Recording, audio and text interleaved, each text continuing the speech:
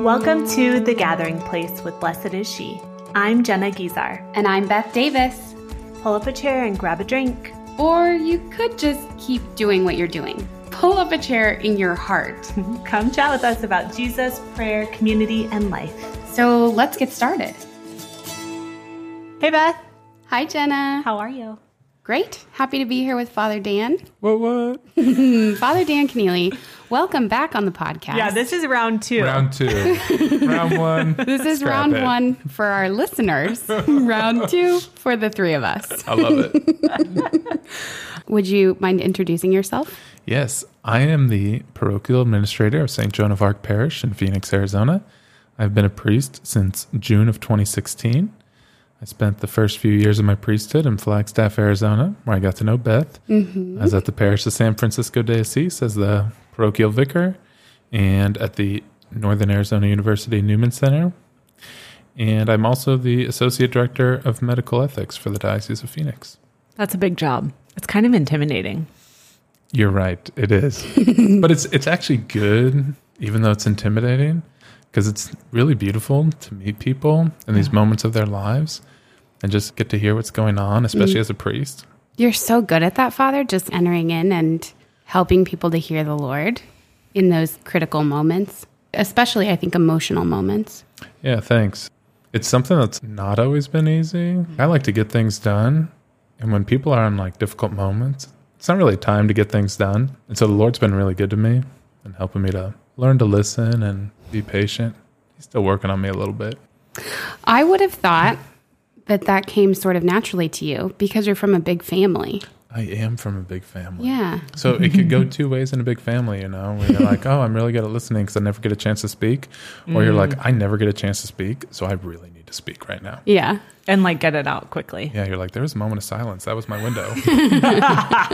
I loved our time together in Flagstaff. It was such a godsend to be with you at the end of my youth ministry career. And you directed a 5-day for me last year. Yeah. You're such a gifted spiritual director. And I kind of want to talk about that. We get a lot of questions about spiritual direction and about prayer. And I feel like you're very good at both of those things. So can you just first of all define what is spiritual direction and who needs it? Yeah. So it's journeying in our spiritual life with someone else. For myself, when I go to direction, my director is a priest. I tell him what I believe the Lord's been doing in my prayer. He does a great job of listening. And the whole time what he's trying to do is notice what's happening between myself and the Lord. So he's not listening saying, wow, this guy's got a lot of problems. We need to like solve these. No, he's just actually noticing the Lord seems to be doing something in this part of Father Dan's life, but I need him to say more in this area. And so he's trying to draw out what the Lord's doing based on my relationship with the Lord in prayer. Another friend of mine, a priest, spiritual director, just gave me sort of this language that clarified spiritual direction for me. He said that the directee brings data to reflective spiritual direction, and the data is your prayer. Yeah. So there's really nothing to direct if there's not prayer. It's not counseling. It's not advice. It is not counseling and it is not advice. I tell people all the time that I do not give advice. You know? So No true, because way. I've asked for advice multiple times. I just call him up. Hey, can I get your quick feedback on this? Oh, sure. Tell you this whole situation. What did the Lord say when you told him about that? Dang it, Father. That's so funny. Works every time, too. Yeah. Just about noticing what the Lord's doing in your life and how you can enter into that more deeply and just walk with him more intimately. I just said that to my spiritual director last time we met. I was like, Father, I have this big thing. I like spilled it all. And I was like, so do you think I just need counseling? He was like, maybe. I don't think counseling is ever a bad idea. Agreed. But I do think sometimes we mistake counseling for spiritual direction. That we want godly advice or wisdom, but we may not be asking the Lord about it first and foremost. I think we're just relational. We want to talk to somebody about it, somebody wiser, somebody holier, but that's maybe not the purpose of spiritual direction. Sometimes people tell stories about people like Padre Pio, where it's like Padre Pio gave everyone great advice. If that's what we think about Padre Pio, it's like, we've got a problem. Yikes. You know? Padre Pio had a gift, or reading hearts, but it's always to draw you into deeper love with the Lord, not to like just make your life easier or flow smoother, you know? Yeah. Yeah. Prayer is always about our relationship with the Lord. God has this deep desire to always draw near to us. But oftentimes we think of prayer as this gumball machine thing where we're like, I'm going to go put my quarter in and God's going to give me a gumball. And then we're like super disappointed when we don't get a gumball. We're like, what, are you all out? You know? And that's not what prayer is. That's a utilitarian relationship. And so we were talking, Beth, about the story from Matthew and as well in Mark, when Jairus comes up to Jesus asking him to like heal his daughter who's on the point of death. And in Matthew's gospel, actually, she's already passed away. And Jairus says, come with me, come and my daughter will live. So Jesus goes. And on the way, we meet this woman who's had hemorrhages for 12 years. She's like, I just need to get close enough and touch his cloak. And she does, and she's healed. And it's really beautiful what happens, but it's all on the way to Jairus. With these two people, what happens? Their suffering becomes the occasion to meet the Lord. Sometimes we do this where we're like, man, this thing I'm going through is really hard. Once I get it figured out, then I can have a better prayer life. False. The Lord wants to use that to draw you closer to him. And so it's amazing what happens when the woman touches him. She's healed. And so Jesus doesn't have to turn around. He doesn't have to talk to her. He can just keep going on his way. But what's beautiful is that what happens over and over again is we recognize that God in Jesus Christ has entered so deeply into the human mystery that he won't settle for a relationship of utility. He won't say, oh, I gave you what you wanted, so you don't even have to talk to me now. God's like, no, I wanted to give you this, but I actually want to give you something even more. And so Jesus turns to her, which is very, very important, actually. She had approached him from behind. She only saw his back. Yeah. And so it's rather reminiscent of Moses, right? That Moses was the one who spoke to God face to face. But for everyone else, it was like, if they saw the face of God, they would die. Mm. And now the Word incarnate's come, and he turns to her. He turns and he looks at her. And it's like this beautiful image where all of a sudden God is staring in her eyes. And he says, take faith, daughter. Take courage, daughter. Your faith has saved you. So he's looked at her. And isn't it really through the eyes that we know each other? Someone can like look into our eyes and we're like, this is different, you know? And that's what Jesus has done to her. And he's taken her out of the anonymity of the crowd. And he says, daughter. All of a sudden, she's no longer just some sick person. She's actually had a relationship established with the living God. Jesus wants to live in relationship with her. All the while, Jairus is probably thinking like, remember my daughter? Right. This crazy tense moment. And the woman probably would have been like, you know what? He's got other people to save. He can just keep walking. But that's not what Jesus does. And it's important to recognize that because so often in our own lives, we're like, wow, this thing I'm sharing with the Lord is really dumb. It's really mundane. It's not that important. There's people like starving across the world and things. Right. Actually, to Jesus, you matter. Whatever you're going through, however silly you think it is, it matters to him. And he wants to establish that relationship with you. So he hasn't forgotten about Jairus, but when he's turned to the woman, he's completely there for her. She's the most important thing. And he knows Jairus is there, but he knows that everything's happening in his time. He knows exactly what he's going to do. He's in control of the situation. He's going to stay close to both of them. That's what Jesus does over and over again. He just comes close. And sometimes we're like, man, I just need to figure a few things out, and then I just need to be better and God will love me. No, like, look at this example. They've allowed the difficulties in their lives to be the occasion to meet the living God. And it's the same for us. Like at Mass, when the priest says, pray, brothers and sisters, that my sacrifice and yours may be acceptable. We just talked about that with Father Will. No way. That exact line. Yeah, that's funny. Isn't that crazy? This past summer, we did the Blessed is She virtual Bible study, #BISVBS. And in Mark chapter 5, which is one of my favorite chapters in all of Scripture, is, Jesus healing the Gerasene demoniac, the woman with the hemorrhages, and the little girl, Jairus' daughter, restored to life. And I can't get past the chaos of that chapter. And yet Jesus is so hyper-focused on every single person, totally present to them, and accomplishes everything that he wants to do, even though it seems to me like there's just too much happening. And I would have definitely prioritized some things differently, you know? Yeah, exactly. So this has been a huge movement in my prayer in the past, 6 months, a year, maybe since the 5-day, Father, honestly. Well done. I went from this idea of prayer as praying about things to talking to the Lord. I know exactly what you mean. Yeah. Can you give me an example? Yeah. So I remember I would even go to prayer and I would kind of be like, Lord, what do you want to talk about? And I would have this list of concerns or things that I was discerning or things about me that I thought were wrong or broken, disordered, where I needed some advice, essentially. I was going to the Lord for what I thought was spiritual direction, but was actually pastoral counseling. Just kidding. So I would even write out, like, do you want to talk about this? Do you want to talk about this? What about this? Like, kind of waiting for the Lord to take the bait and say, yeah, that's the thing I want to work on. And I just began to sense in prayer the Lord totally present, totally interested and loving and patient, but not really taking the bait, not really wanting to work on anything. And him slowly sort of just helping me to understand that he just wants to hear my heart.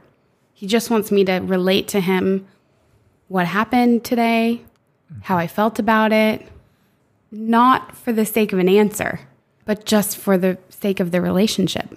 How do you think we come out of this idea of prayer as being a place where we work on things or get better or get answers? How do you think we move to a more relational posture in prayer? I'm always reminding myself, especially like if there's something that I want to pray about, not just to tell the Lord what I want to happen, but maybe like why I want it to happen. That's cool. Or maybe if I'm like praying about like some time when I did some bonehead move, and like half the parish was mad at me. It's just an opportunity too to say like, Lord, here's what was going on in my heart. Here's what I was thinking. Here's what I wanted. And I just give you permission to come in and share that with me. Sometimes it's like inviting the Lord to like share a memory with you. Sometimes we get these memories that come up and we're like, why was I so like foolish or whatever? Lord, I just want you to be with me in that, just to let him in. There's always a temptation where it's like, Lord, I just want all these things, Jesus, make me more patient. Okay, well, why don't we tell him about a time when we were impatient? Why don't we tell him about someone who it's really difficult for us to be patient with? And tell Jesus why. This person always does the same thing, and they never listen to me. They always run the conversation, and I never get to say anything. And just to hear the Lord say, like, yeah, tell me more. I think that's a great place to start. We have to take time to listen. Say, Lord, here's what's going on in my heart. I'm just going to sit here now. And sometimes like the distractions will flow in then.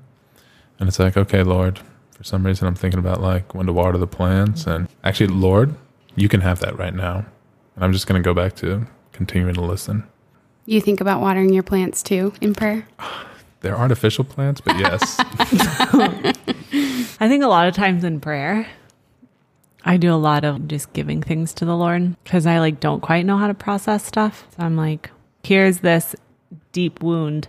Please heal it. That's an important place to start because if we can't name it, then we're not going to get anywhere. Right. But then to say like, Lord, here's the wound. Here's what it was like when I went through this thing. And here's how I felt. Here's a piece of that wound that's like just still open and still feels pretty fresh. And whenever I like see this person, I'm just reminded of it and I really don't know what to do with it. When I just get so mad and I feel like this thing was done against me and the other person doesn't even care. They don't even know that it happened. Tell the Lord that. What does the Lord want to do in those moments? It's going to be different for all of us, but oftentimes the Lord wants to hear that and he just wants to remind us that he knows us. And that our desire maybe to be justified or whatever, or to receive love from that person, he actually wants to satisfy that first. With wounds sometimes, we're trying to make someone else properly love us. And all the while he's like, I know how to love you. One of the ways that I like to pray is just saying, Lord, show me how much you love me. Placing myself in his presence, in his love. And sometimes it's just quiet, not a lot going on. But I know that's always a good place for me to live my day out of. It's from receiving the Father's love. And if I can't receive his love, what do I have to give? Can we talk for a second about how that feels kind of unproductive? Yeah. Like it's a really counterintuitive way to pray. I need to reorder my thinking, I guess, Yeah. about the Lord and that relationship not being so like, hey, just give me the advice so I can like fix this thing. We just want to keep it moving, you know? Yeah. I don't want to sit with a wound. I don't want to tell the Lord how I felt about it. Nobody wants to grieve, I don't think. I remember on a 5-day, not yours, I told the priest, I could pray about that, but I don't want to be sad. And what did he say? I mean, I was sad. He told me to do it, and it turns out there was a lot of sadness there that I wasn't allowing myself to feel. Consequently, I wasn't relating that to the Lord, which meant that the Lord couldn't heal me or comfort me or speak any kind of truth. You know, we look at the scriptures, and what do we see over and over again? That God always takes the long way. Wow. He really does. I mean, you think about it, like, even from the very beginning in the garden, God's not like, hey, Adam and Eve, I'm going to teach you how to, like, be better now and fix it all up. Here's my son, Jesus. He's like, guys, you got to leave the garden. You got to go for a little walk. Wow. He's playing the long game. But it's okay. Because what's all scripture? Trying to get back to the garden. Trying to get back to paradise. When the Israelites are in exile in Egypt, God doesn't say like, all right, we're just going to make like a week-long journey to the Holy Land. How long does it actually take them? 40 years? Long time, right? Yeah. God's always taking the long way. That's kind of wrecking me, honestly, because I think the areas of my life, of my story that have appeared to be on the longer route. Okay. I think there's a part of me that feels like I did something wrong, that it's taking so long. But I guess that's just the way the Lord works. No, not to say that we never do things wrong. Okay, Father. But the Lord's always working, and he's always working on his time. If we could learn our lesson from a snap of the fingers, that might be the way to do it. But pride's very strong. Takes a lot longer to correct us sometimes, but it's always good. I always actually find freedom in telling the Lord exactly what I want, because I know that he hears me. And then if something else happens, it's like, oh, well, Lord, you knew what I wanted, so this must be part of your plan. You must know a better way. Painful way, but better. I've heard people say I don't want to tell the Lord what I want because that might not be what he wills. Then I'll be disappointed. Why would you be disappointed? Because they didn't get what they wanted. Apparently that's a good thing, you know. Yeah. You heard it here first, guys. We have to get over the fact that what we want might not be the best thing. Wow. I know. Jesus never says, go ahead and take the easy way. He's like, if you be perfect, pick up your cross daily and follow me. Some tough lessons here today with Father Dan. Oh, Father, sometimes people ask, do you like best the Father, Jesus, or the Holy Spirit? oh my gosh, you're right. Sometimes people do ask that. I think there's something unique about praying with God the Father. Good father figures are not a given. People come from all different backgrounds, and through no fault of their own, they might find it hard to relate to the Father based on their own experience of their earthly father. And so it's beautiful that we have God the Father who stands in this stable place for us and just wants to love us as we are. We spend the majority of our lives scrubbing the face of our earthly father off of the face of our heavenly Father. And even for us who have been blessed with very wonderful earthly fathers, it doesn't mean that they're perfect, and maybe they do teach us how to love God the Father, but sometimes that's not the case. I love using the example of Genesis 22. God asks Abraham to offer his own son. And at the last minute, what happens? Abraham's hand is stayed.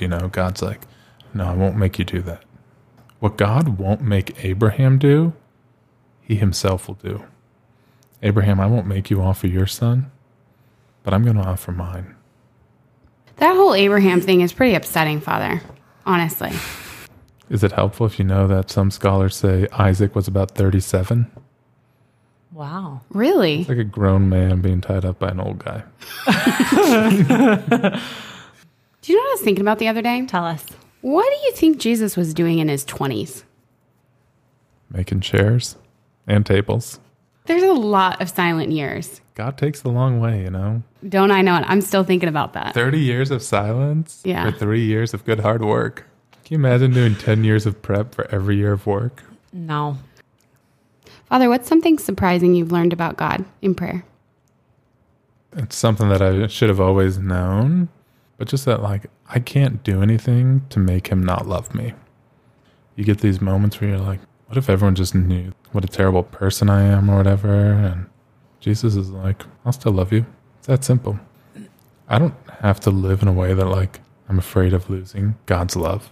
I can't do anything to lose his love. I can't do anything to earn it either. He's always going to love me. So I can actually live in a certain amount of freedom because of that. I can live more fully as a beloved son of the Father. Even when I fall, he wants to invite me more deeply into his love.